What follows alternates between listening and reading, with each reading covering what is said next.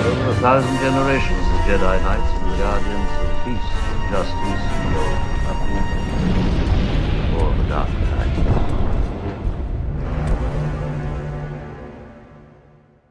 Welcome back to A People's History of the Old Republic, Episode 1.10. This new canon is fully operational. I'm Kelsey. Joining me today is special guest Matt Ford, and there's always a little bit of truth in legends. First, some podcast business. As a reminder, the podcast is on a little bit of a narrative hiatus as Luke readies for the bar exam.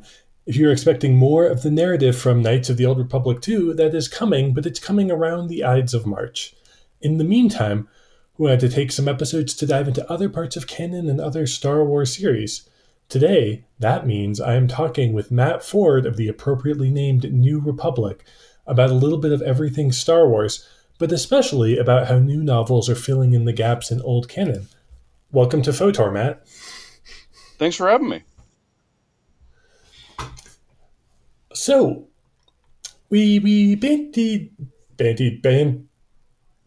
and bantered. Anyway, we had some topics we were thinking of going into, and the one that struck out that you most wanted to speak to was about canon and about specifically like what the new novels are doing to fill in old canon and plot holes created by the notoriously well-plotted and totally coherent original and prequel trilogies.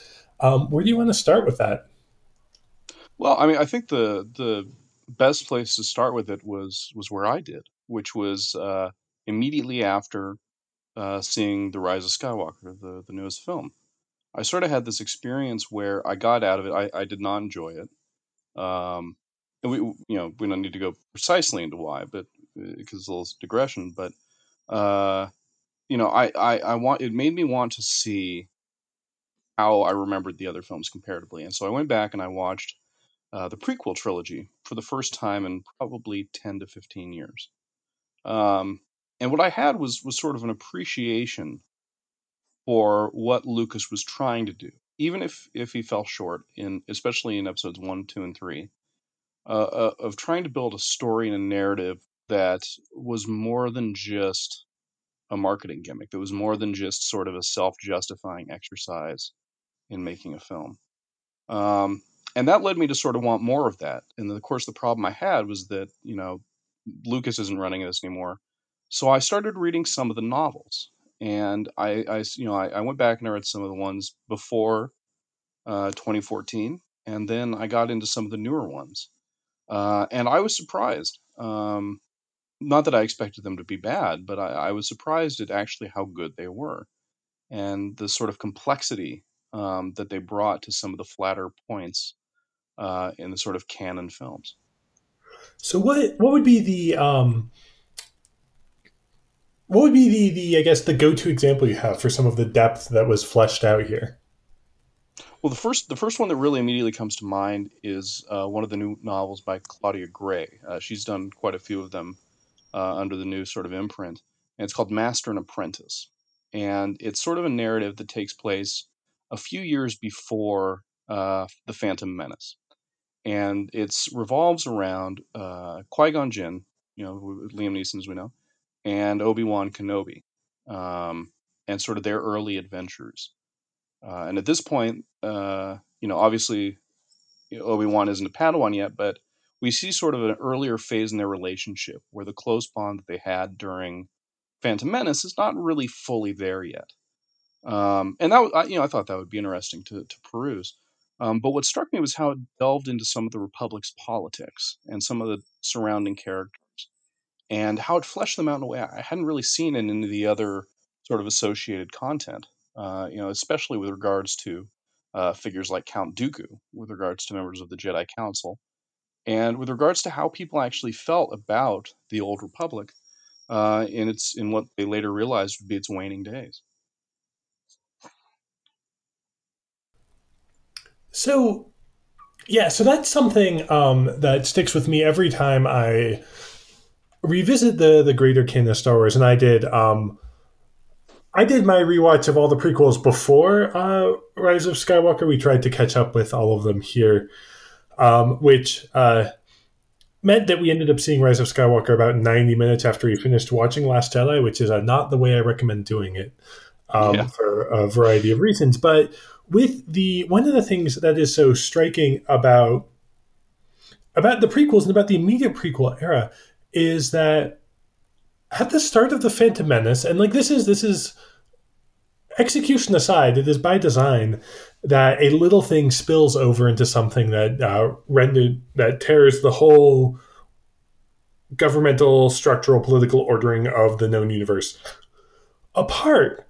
But there's very little inclination on screen about that. There's like a lot of Jedi being worried, and there's a Chancellor being slightly inept, and that's sort of all we get in the Phantom Menace. So, what is some of the stuff that Master and Apprentice brings? What are some of the cracks we see in the Old Republic?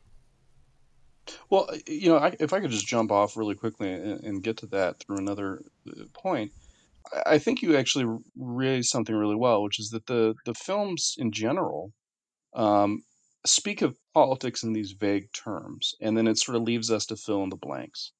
And sometimes that can work really well. I think the classic example of that is the scene in Episode 4 where they're discussing the Death Star and its power and how it's the new power in the galaxy. And what will the Senate think? Tarkin comes in. He's like, "Oh, good news! The Senate's been abolished." And there's this sort of incredulous response from one of the officers. It's like, "Well, wait, what do you mean? Like, who's going to keep control of this empire?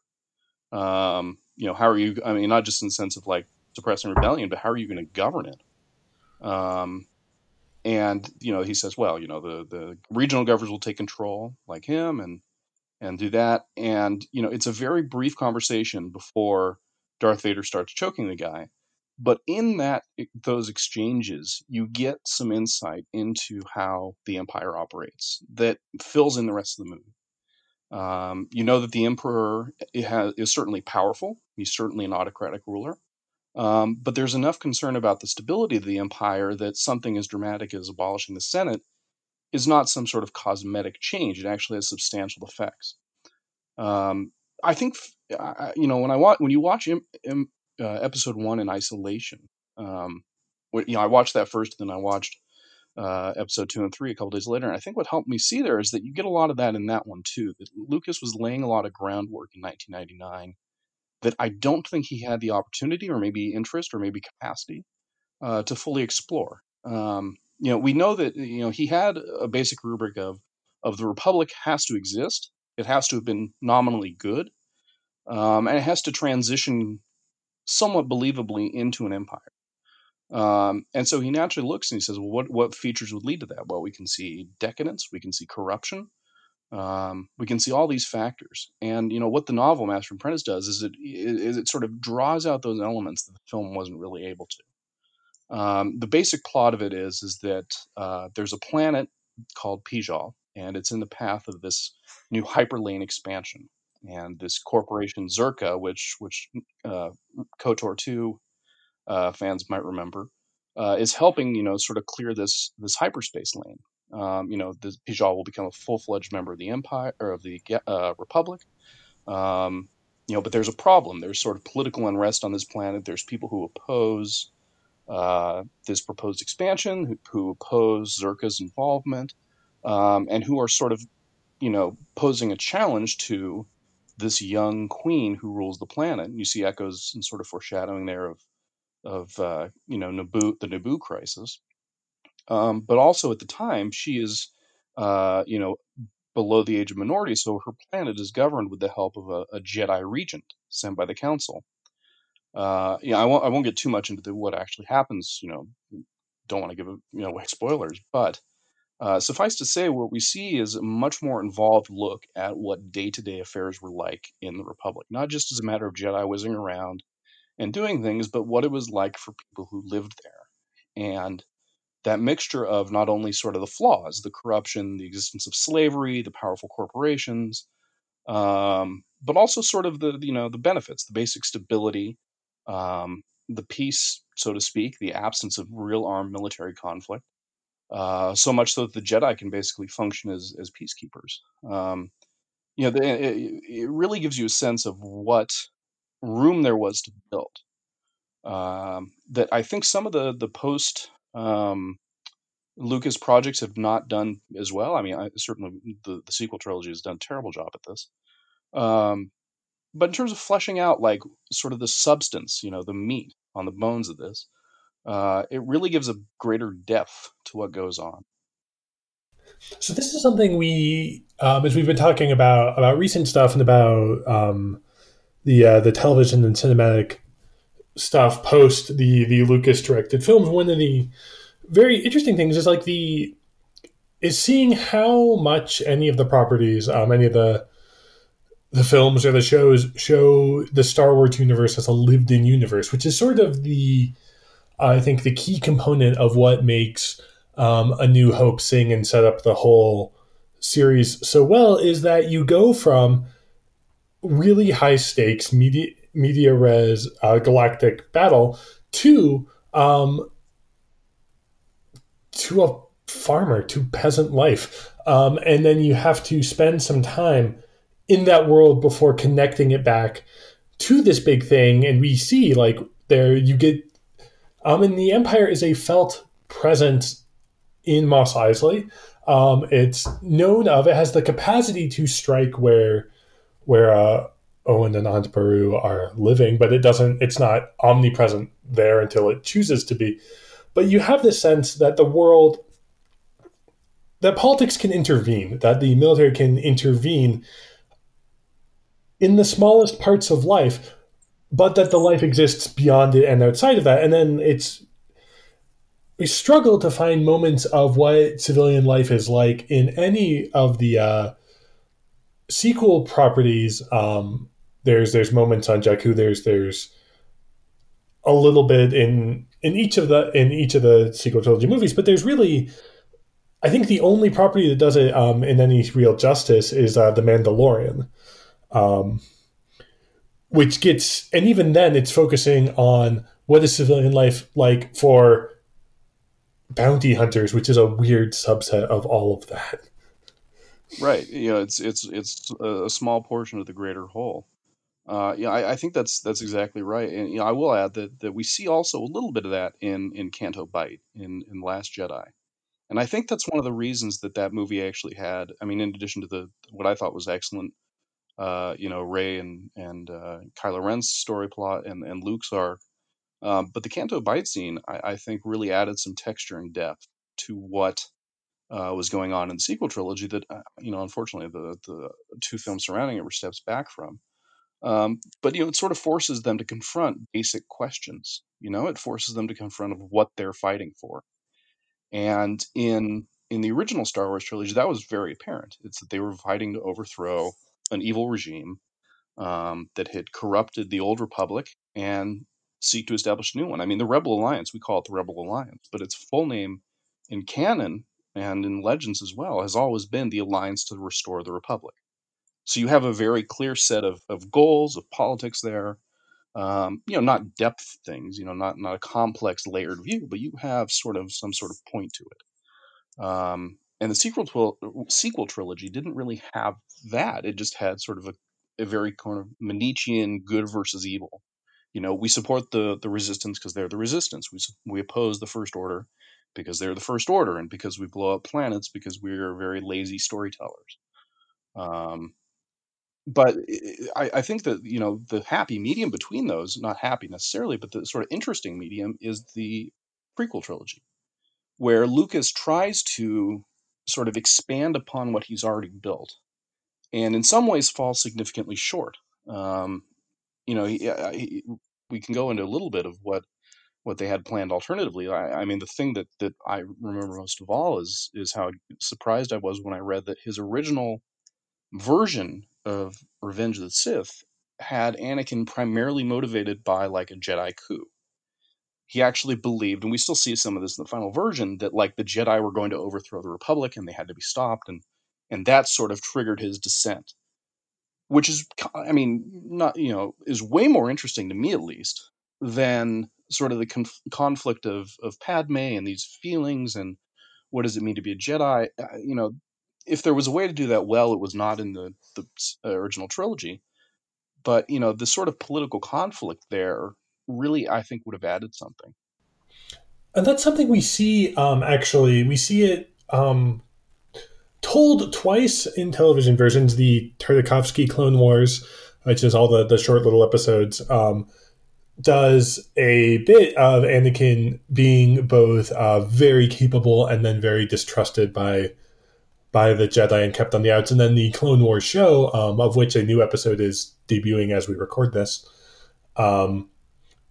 does a whole arcs of the Jedi trying to transition from this role of peacekeepers and mediators, to the heads of a military, and in the process becoming sort of a political force unto themselves, and then isolating,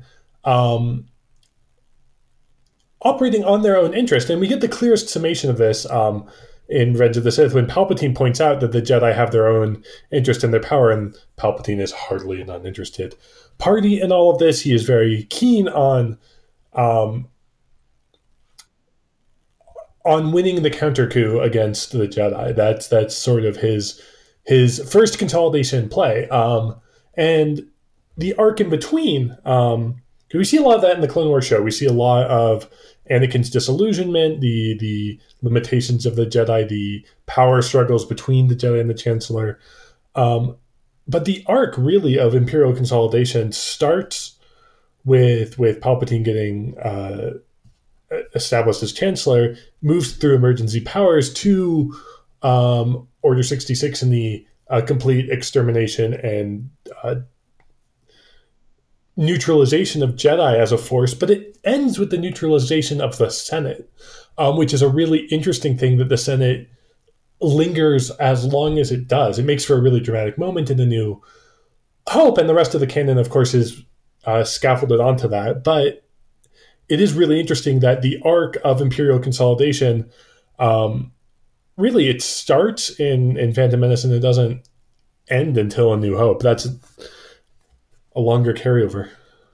I think you're absolutely right there, and I think it works on two levels. One is that the consolidation you mentioned, we see it happen, especially from Attack of the Clones onward, in sort of the transfer of powers from the Senate to the Chancellor. They make a point of mentioning that over and over again, which I think was a very in hindsight now, a very effective insight as to how that would go down.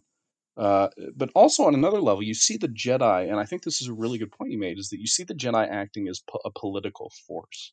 They're not simply neutral bystanders. They're not simply these sort of serene counselor monks, although many of them are.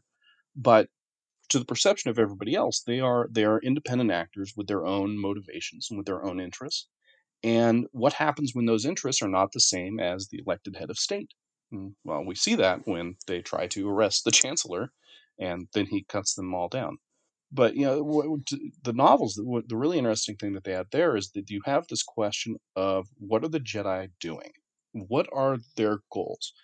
I don't think it's anything to give it away, but as you might imagine, with this planet having a Jedi regent, raises some interesting questions for that planet's governance in terms of the Republic. Like, what does it mean to have this random guy with a lightsaber come in and start, giving orders, running the show? What does that effect have on a native population and on its political structure and on its political actors?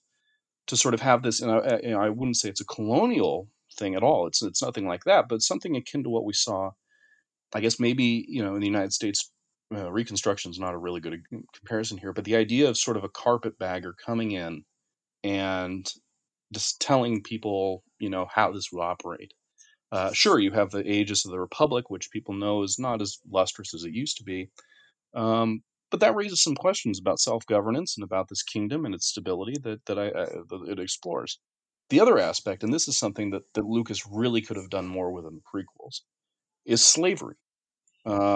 Throughout this Master and Apprentice book that Claudia Gray wrote, they run into characters who had experiences with slavery, and with Zerka, which has an experience of slavery itself in terms of being slavers.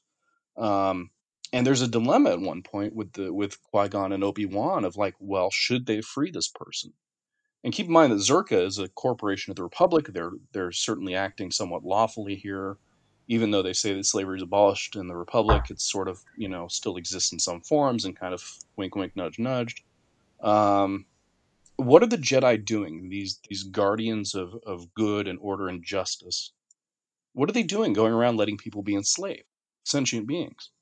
And I think this is something that Lucas had the opportunity to really delve into in episode 1, where we see Qui-Gon Jinn, the wise, serene Liam Neeson, buy Anakin's freedom, and then say, "Oh, I'm sorry, I don't have enough. I wasn't able to free your mother. She's got to stay here on this desert planet and work for the rest of her life for no money." And for she's got a chip in her that explodes, or something. I believe that's how they explain it. I don't know if that's Yeah. exactly what it is, or if that's what Anakin was just simply led to believe. But certainly the threat of force. Um, Qui-Gon, what are you doing? Like, you can just take her and go. How good can the Jedi be? And this is another interesting aspect they raised. They only sort of raised this circumstantially, because part of it delves into this Jedi regent. His name is Rael Averos. I believe I'm pronouncing that correctly. He is another Padawan of Count Dooku, who we know from the Clone Wars. And this is well before Dooku is a Sith Lord, and it is sort of during the period where Dooku is about to leave the Jedi Order. And we know this all happens from the movies, but what it does is explain that Dooku sort of had these very idealistic views of the Jedi Order and their role in society. And he goes to Coruscant and sees them sort of demolished. He sees them acting as basically servants for the Republican structures that have been just filled with corruption and greed. Not totally corrupted, but still largely corrupted. Um, and he sort of has that sort of crisis of faith that ultimately leads him to conclude that it's not acceptable for him to stay in the Jedi Order because the Jedi Order is part and parcel of this. Dooku is really sort of also a missed opportunity in the prequel trilogy as well, because you have this excellent opportunity to sort of raise questions about the Jedi and who they are, and it never really gets fully teased out. You feel them almost building to it, and then it doesn't go anywhere. It's a shame too, because when you have Christopher Lee, you can do a lot. Um, and so Right? one of the so something that you touched upon, I want to bring up is that one of the things that is a persistent through Star Wars is that it is a universe where slavery exists on the margins, and especially when we see the margins, and possibly exists more elaborately through it. And it's really the only places we really see any of that confronted in any way. We see that we see Qui-Gon fail to do the responsible thing, even the self-interested responsible thing of rescuing a child and his mother, so the force powerful child doesn't lead to the end of the Jedi Order, say. But also, you see it we see it in Canto Blight with the children. We don't know that they're it's implied as indenture, I believe not, but it's all in that space where it is children captive. We see it. The one of the many threads in the sequel trilogy I wish they explored more was the conscripting of children into the First Order's Oh, armies, sort of Janissary style approach.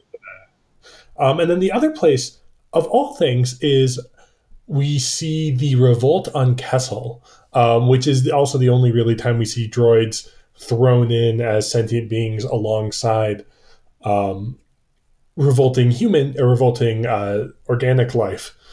But that's to the extent that the Star Wars has anything to say about it. It's only in little moments of bigger movies, and or played off as like a joke or a distraction.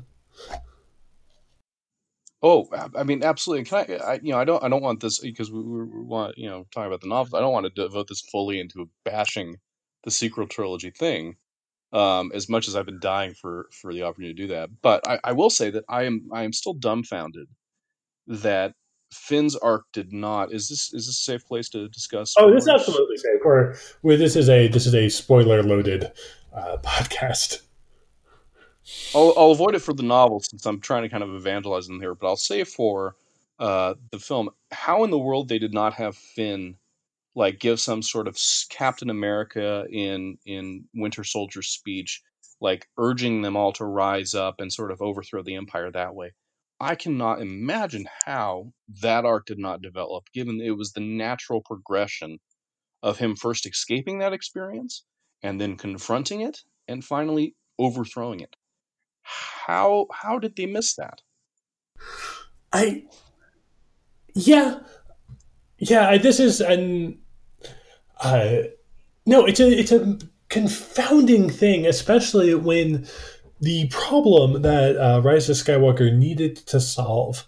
I mean, it had a lot to do. It had a tight timeline, but one of the big problems is how do you have a triumph if Leia's call failed? What is the catalyzing event? What is the catalyzing thing? And what we get in the movie is that people listen to Lando instead, which, like, I'm glad Lando is there. I'm glad Lando is part of the trilogy. But they mention, and this is something like mentioned in the visual dictionary and not really touched upon um, in the movie, that there are still scenes that reference it that play super weird, is that Lando had children, at least one child, who was taken by the First Order. If you have the end result, that massive popular uprising against the Sith fleet, or you could have done it in a whole number of ways, but if you want to end on a popular uprising,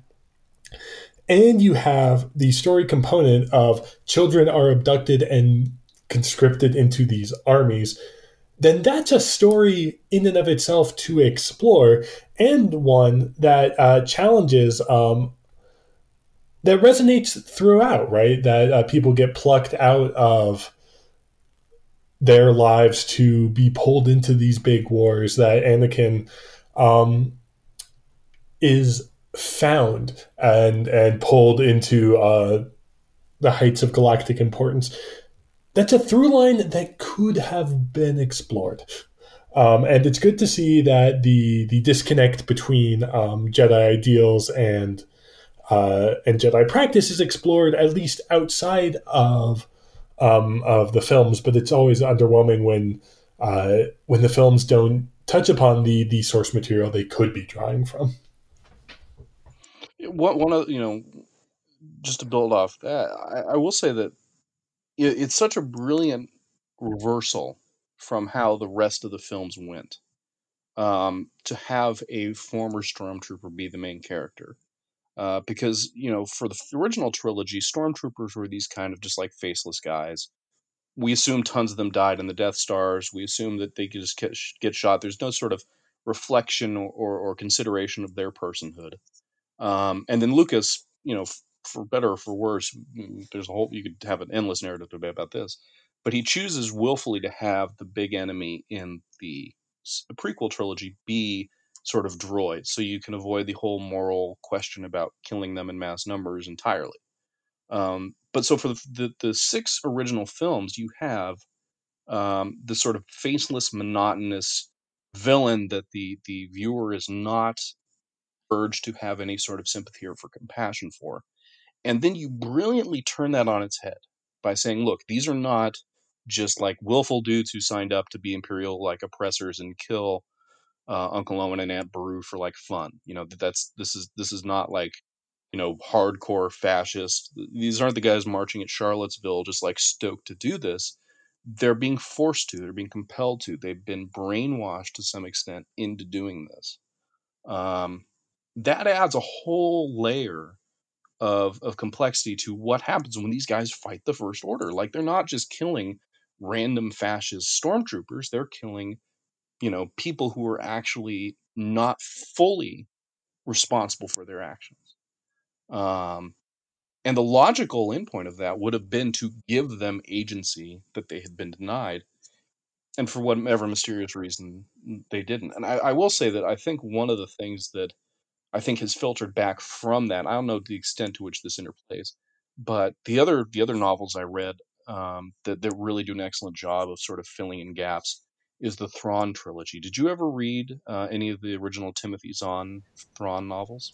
So my exposure to basically all of the expanded universe was like I would get them in Dark Horse comic form. So I would like touch Oh, upon the those are themes and good. have incredibly cool visuals, but not like the depth of the novels. Hmm. That was actually my exposure as well. I hadn't read any of Zahn's original work, and I never really had an occasion to do it. Um, but when these came out, I saw when I started diving into the novels again after Rise of Skywalker, I instantly found on like Amazon, you know, he had done three novels, one in 2017, 2018, one in 2019, sort of chronicling the new canon Thrawn. He was so popular in the original in the original expanded universe that you basically had to bring him back. And I believe I don't watch it, but I know there's a show in which he appears, Rebels, I Yeah, think, he's a right? regular feature of Rebels. Yeah, I might that alone might get me to check it out because he's such a fascinating character. But what they do is Thrawn is this sort of Chiss officer who comes in and he's a complete outsider in the Empire, and what we see through him is sort of how the Empire adjusts and how its sort of grand strategic approach to suddenly governing the galaxy is starting to flesh out in the years before the Battle of Yavin. Thrawn is what they sort of around with this chronology a bit, and they sort of change some things that they had with the original expectations. I don't think they're going to go for the Yuzan Vong, thankfully, but they have him meet the Emperor. They have him establish this prior connection through who he believes to be dead Anakin Skywalker, and of course, because the Emperor knows otherwise, that gives him sort of a certain credibility. And we see Thrawn then rise through the ranks of the Imperial military, and it creates a few opportunities for them to explain some of the peculiarities of the original trilogy. Oh, you a great one. You know how there's smugglers, right? Of course. Do you ever wonder how like there were so many smugglers in Star Wars?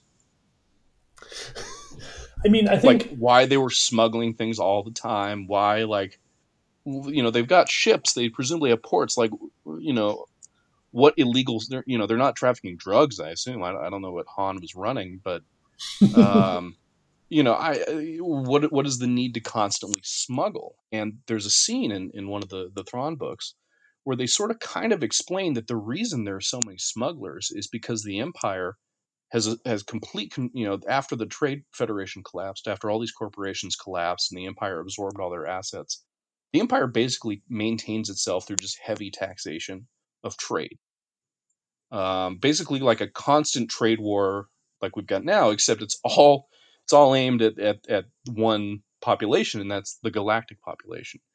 And so they, the books kind of reference that, well, the reason people are constantly smuggling things is because the only way they can afford anything.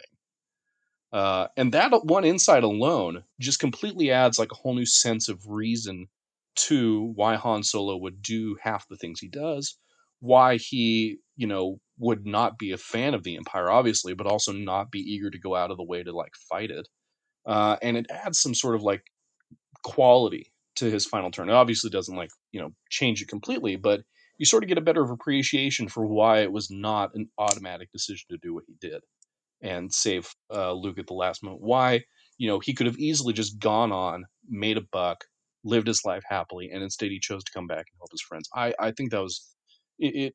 Zahn is great because he's sort of a guy who had a lot of hand in the old expanded universe, and he clearly knows Star Wars. He's been around forever doing it, probably as long as you and I have been alive.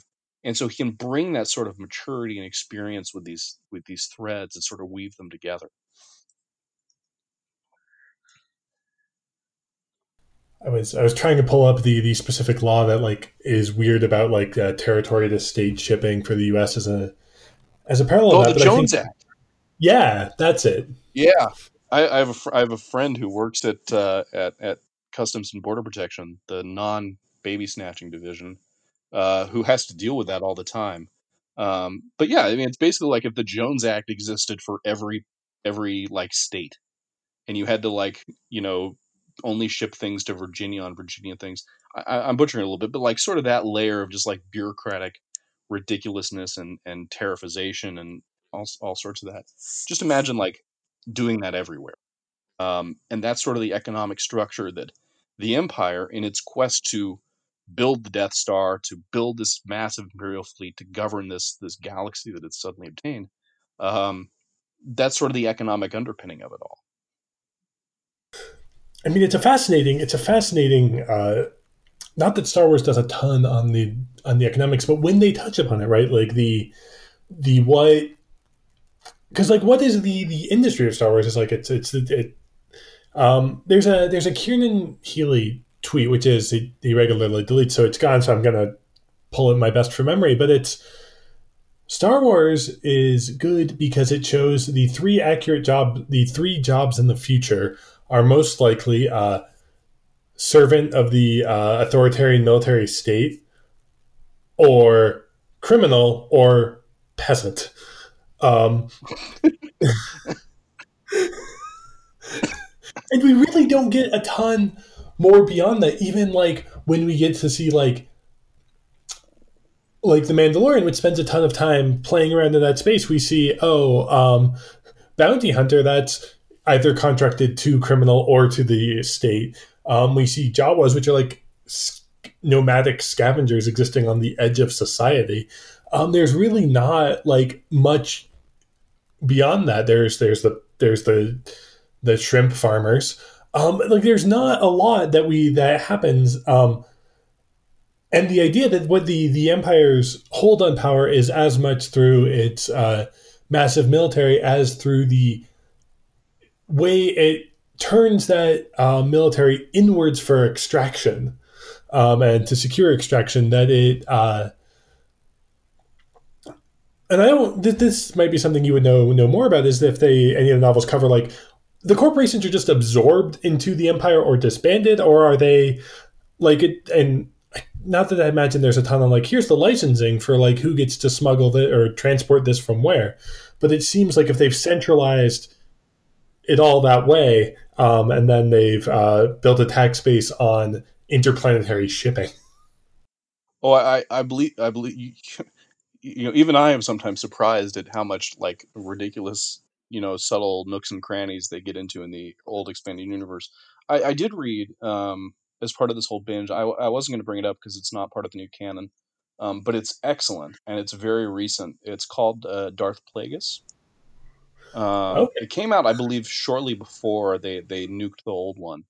But it's basically a summary of how, um, it captures Palpatine's mentor and his sort of plan to bring the Sith plan to fruition, and his interactions with Palpatine and Palpatine's rise and sort of all that. It's very old expanded universe, and it was kind of jarring to go back and read, because it's very deep on the whole Darth Bane lineage. It's very deep on the whole, sort of arcane stuff from the early Clone Wars content that they've now kind of just shifted entirely over to the TV shows being the main sort of construct of that. Um, and it goes a lot, actually, surprisingly, into the financial systems of the Republic, because it has to, because the Darth Plagueis was a member of a species called the Mun, Muun. the Hmong is how we've You been see saying them, it.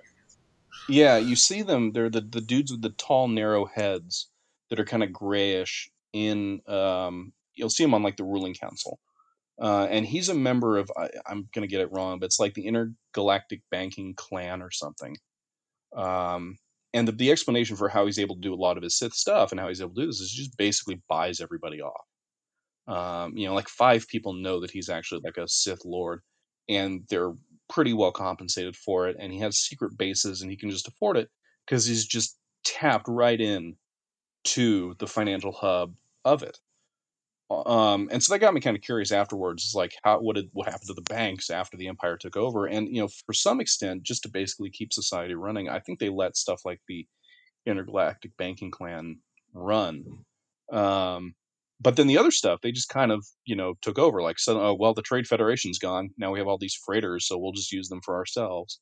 We'll convert some of this stuff to sort of weaponry for our nascent military.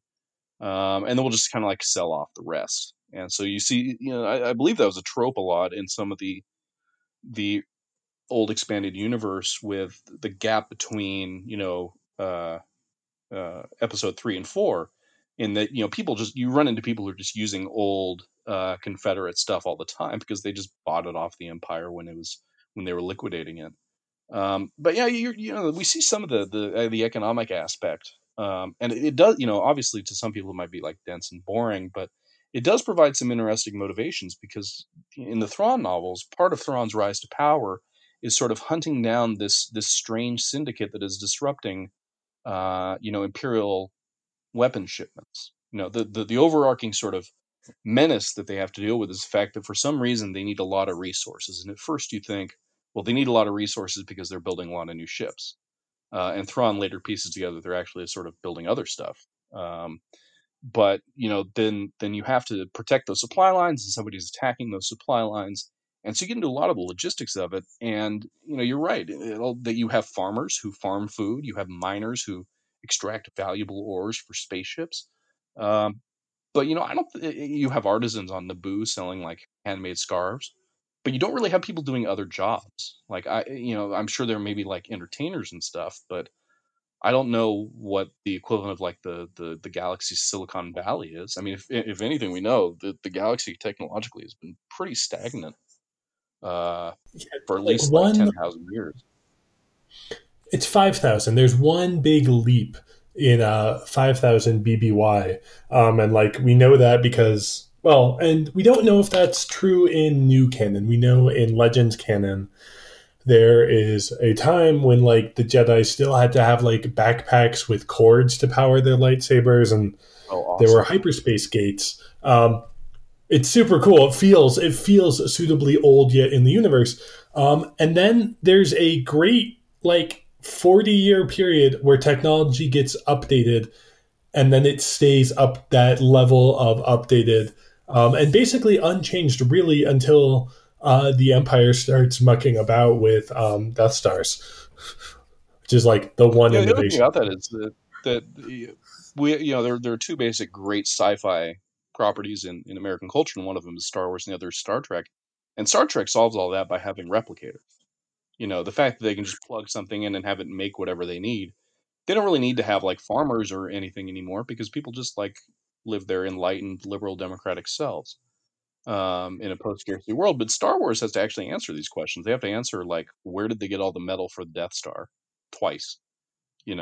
Where did they get all the food to feed the people on Coruscant, because there's like a bajillion of them and there's obviously no farms there. And that sort of gets them the opportunity to have some like very awkward stuff, like, well, yeah, there's planets where they mine all this stuff, and I guess what, the workers are not treated well. There's planets where they farm all this stuff, and guess what, the Empire doesn't really charge them very much for it, or they don't get to charge the Empire very much for it. It offers a level of nuance in sort of wrestling with these questions of how do you build a society, an intergalactic society that functions. And sure, if you have the Republic, it's bloated with corruption because people need to get things from one place to another, and they need to navigate this New York City like bureaucracy to just do basic things. But at the same time, they also have basic occupations and jobs and things they need to do. I do think that is one advantage that Star Wars has, is that they can have more, for lack of a better word, ordinary people participate in things. Well, and you can tell stories with Star Wars tells stories with scarcity built in, and with it does we have an ancient regime, and then we have a like rough autocratic turn from that, which is always the stuff fascinating. And in the background to the standard story of this family of space wizards who have some disagreements. But it's really interesting to see what you do with that built into the structure of the world. And one thing I wanted to touch upon while we still got time is we don't really have historians post the destruction of the Jedi archive that we know of in the canon, and so the way we mark all time in Star Wars, and as a podcast focused heavily on Star Wars canon and situating stuff, we've been using the system that debuted in the novels and I think has been popularized by Wikipedia, which is where you mark everything from the Battle of Yavin, Yeah. which is which is a easy stand-in for this is everything from A New Hope, but it's also, I think, just a fascinating way to demark time. And I think you had some thoughts on that. Well, yeah, I think we discussed this on Twitter recently, but I'm willing to accept it. I'm willing to cut. Don't get me wrong. I'm not one of these fans who like demands my way or the highway. I cut like I do think that I need to get this somewhere in case a grand jury ever asks me about it. I do think about 20% of Rise of Skywalker's problems are not their fault. I think a lot of it comes from Carrie Fisher's death, which was extremely tragic and obviously extremely unexpected. And if you do see whatever arc they tried to assemble in these films, it clearly goes, okay, the Han film, the Luke film, and then the Leia film. And except you can't really have the Leia film if Carrie Fisher isn't around to film her scenes, and you obviously are not going to recast that role. So, I think that's why I have a suspicion, and I would love for somebody to do like an 8,000 word dive into why and how the Rise of Skywalker came about. I'm like waiting for Vanity or Variety magazine or the Hollywood Reporter to just drop that feature any day now. But I get the sense that the only reason they got you know Harrison Ford to come back very briefly for that one scene and Billy D. Williams to have such a large role in it is because they were basically filling the parts that she was supposed to fill, which I think is tragic, and I think that's unfortunate that sort of complicated things for them. With regards to the calendar, in addition to cutting him slack, I get the desire to. I think the Yavin system makes sense prior to 1999. I think because when people are if you're sitting there in 1997 and you need to figure out when something happens, you're basing it off like the first thing that you know, and that's the original Star Wars film. And so when you're able to have that as sort of your mental anchor point, your year zero, it's easy to get everything in the expanded universe to fall into place. I think it's sort of still tenable um, through episode two, but I got to be honest with you, the mental system I personally like, I realized this after we talked about it, is that I demarcate everything based on the fall of the transition from Republic to Empire. For two reasons. One, it's a much more natural year zero for things to happen because it's such a dramatic shift, and because it solves the sort of like weird gap that between the two films by simply having everything take place 19 years later, and it gives you a better sense of the passage of time. And I think this conversation was sparked because they're trying to do it off of the new calendar, right? They're trying to do something new. Yeah, so the visual dictionary for I think it's Rise of Skywalker suggests that they might be dating it from the destruction of Coruscant. Wait, strike through Hosnian Prime. Yeah. The planet. I gotta say, I love. I'm enjoying the new canon, but the whole it's extremely obvious that they like quickly backtracked on that and said, "Oh, just kidding. They didn't blow up, Coruscant. They blew up. Yeah, we'll call it Hosnian Prime. That's what they destroyed because the fans were like, "Oh my god, you just destroyed the galactic capital. Why? It doesn't even make sense." I it is retroactively changing a character who died to Poochie. It's like Yeah, no, yeah. no. It's like saying, "Oh, Boba Fett didn't fall in the Sarlacc pit. That was Yoba Fett. That was the other guy." I will say that if they had actually destroyed Coruscant, I would be slightly more willing to tolerate that as the year zero. Um, but let's be real here: the biggest shift in either the old canon or the new was the fall of the Old Republic. Because that's when like everything changes. Everything. The Republic had been around. I actually looked this up because I was curious about it. Because I saw that the podcast was named after the Old Republic, and so I was curious what they had changed and whether KOTOR was still canon. And I know that they've taken elements of KOTOR. They mentioned Malachor 5, they mentioned the Mandalorian Wars, but they don't have the KOTOR 2 or those films or Darth Revan or any of that, not the films, the games, Right. in it. And so I guess they don't really need to have sort of a complex chronology anymore. But even so, like, I don't want to have to think about the original Star Wars film as being like negative 40 years or whatever. Like, that's ridiculous. It is. And I Yeah, so think part of it is because, like, you didn't create a good enough narrative arc to justify this. Yeah, I don't think how the calendar dating from Hosnian Prime's destruction is going to do, and it has no resonance in or out of universe. It's a really hard sell. If they had taken the time in Force Awakens to make the worlds that get destroyed feel as though there were government and also people there who that there were stakes at it. We know nothing about Alderaan except a few sentences, and that gives it so much stakes in the New Hope, and there's less than that with much greater impact in theory. For anyway, it's not a point that's going to stick.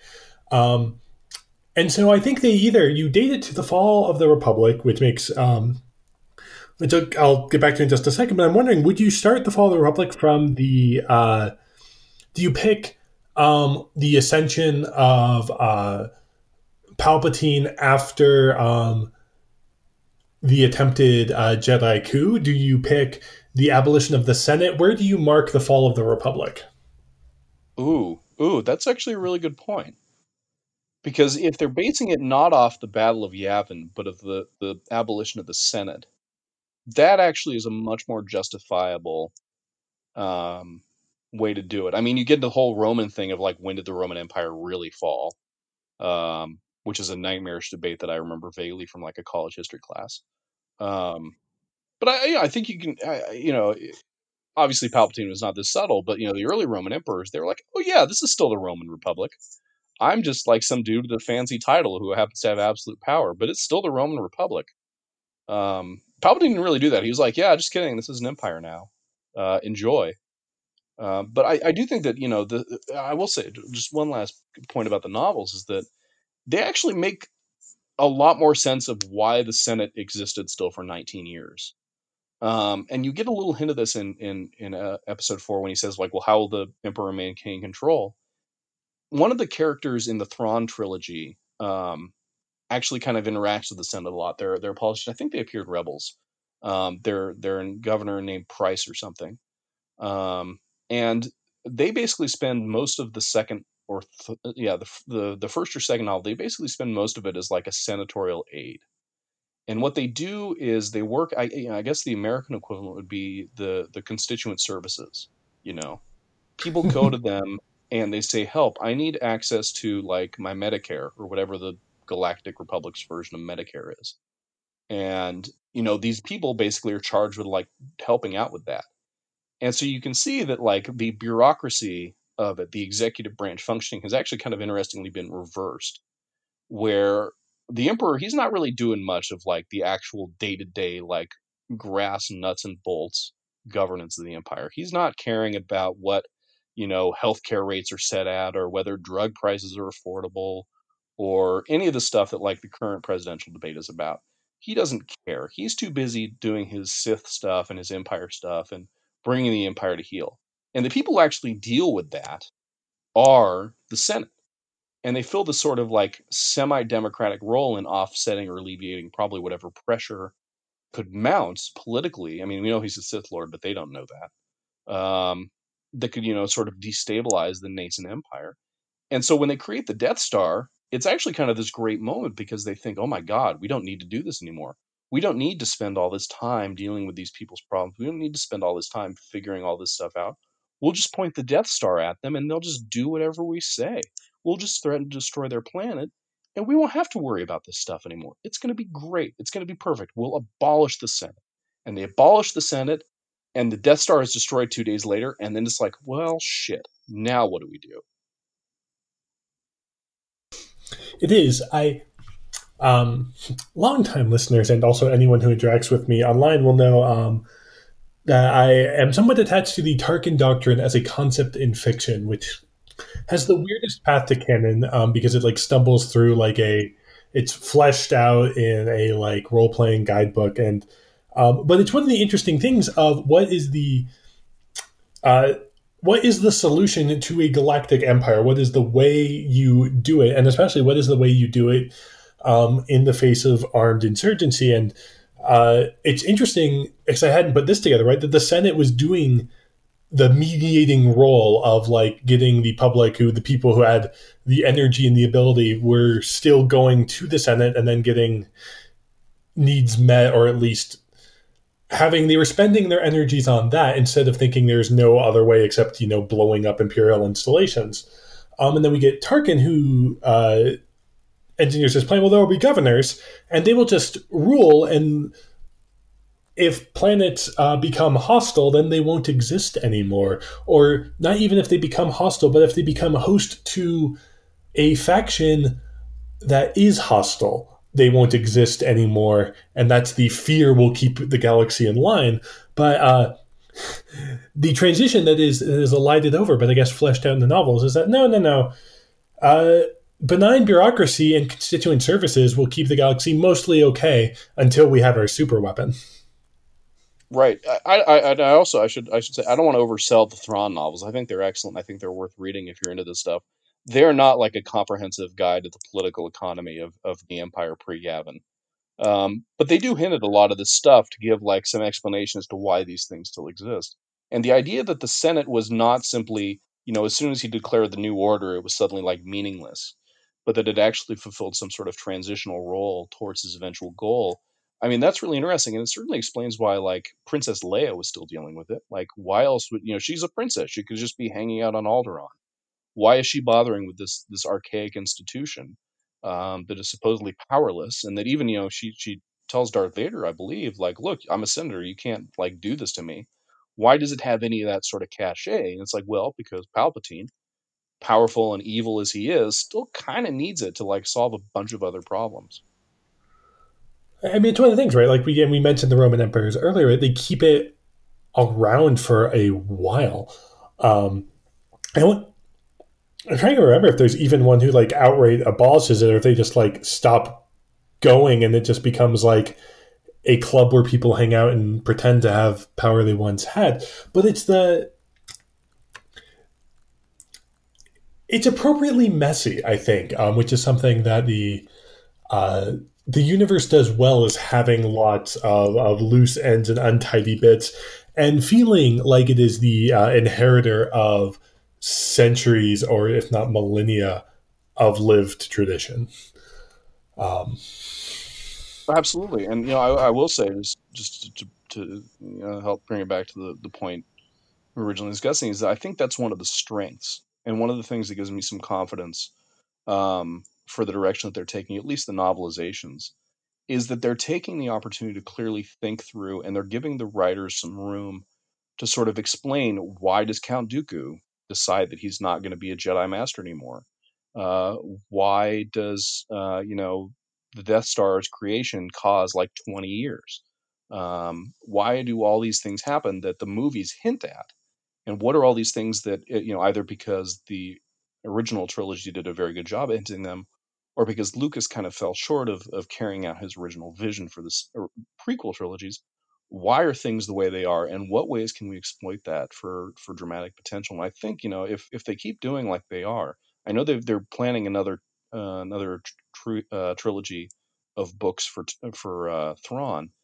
I can tell you, I'm going to read it right away, because I think they're going to be really interesting in terms of what the future of Star Wars is now that the films seem to be gone for the foreseeable future.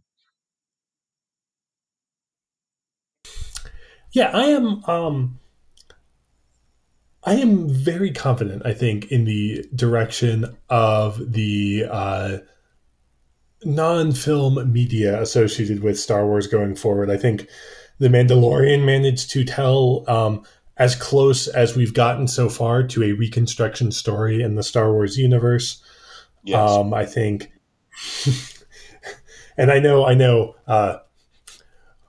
For listeners not yet familiar with Matt's work, one of Matt's recurring things is that there are very few reconstruction stories, and maybe the best reconstruction movie made is Wild Wild West. Oh yeah. If you have a Wild Wild West podcast, I'll go on that, talk about that.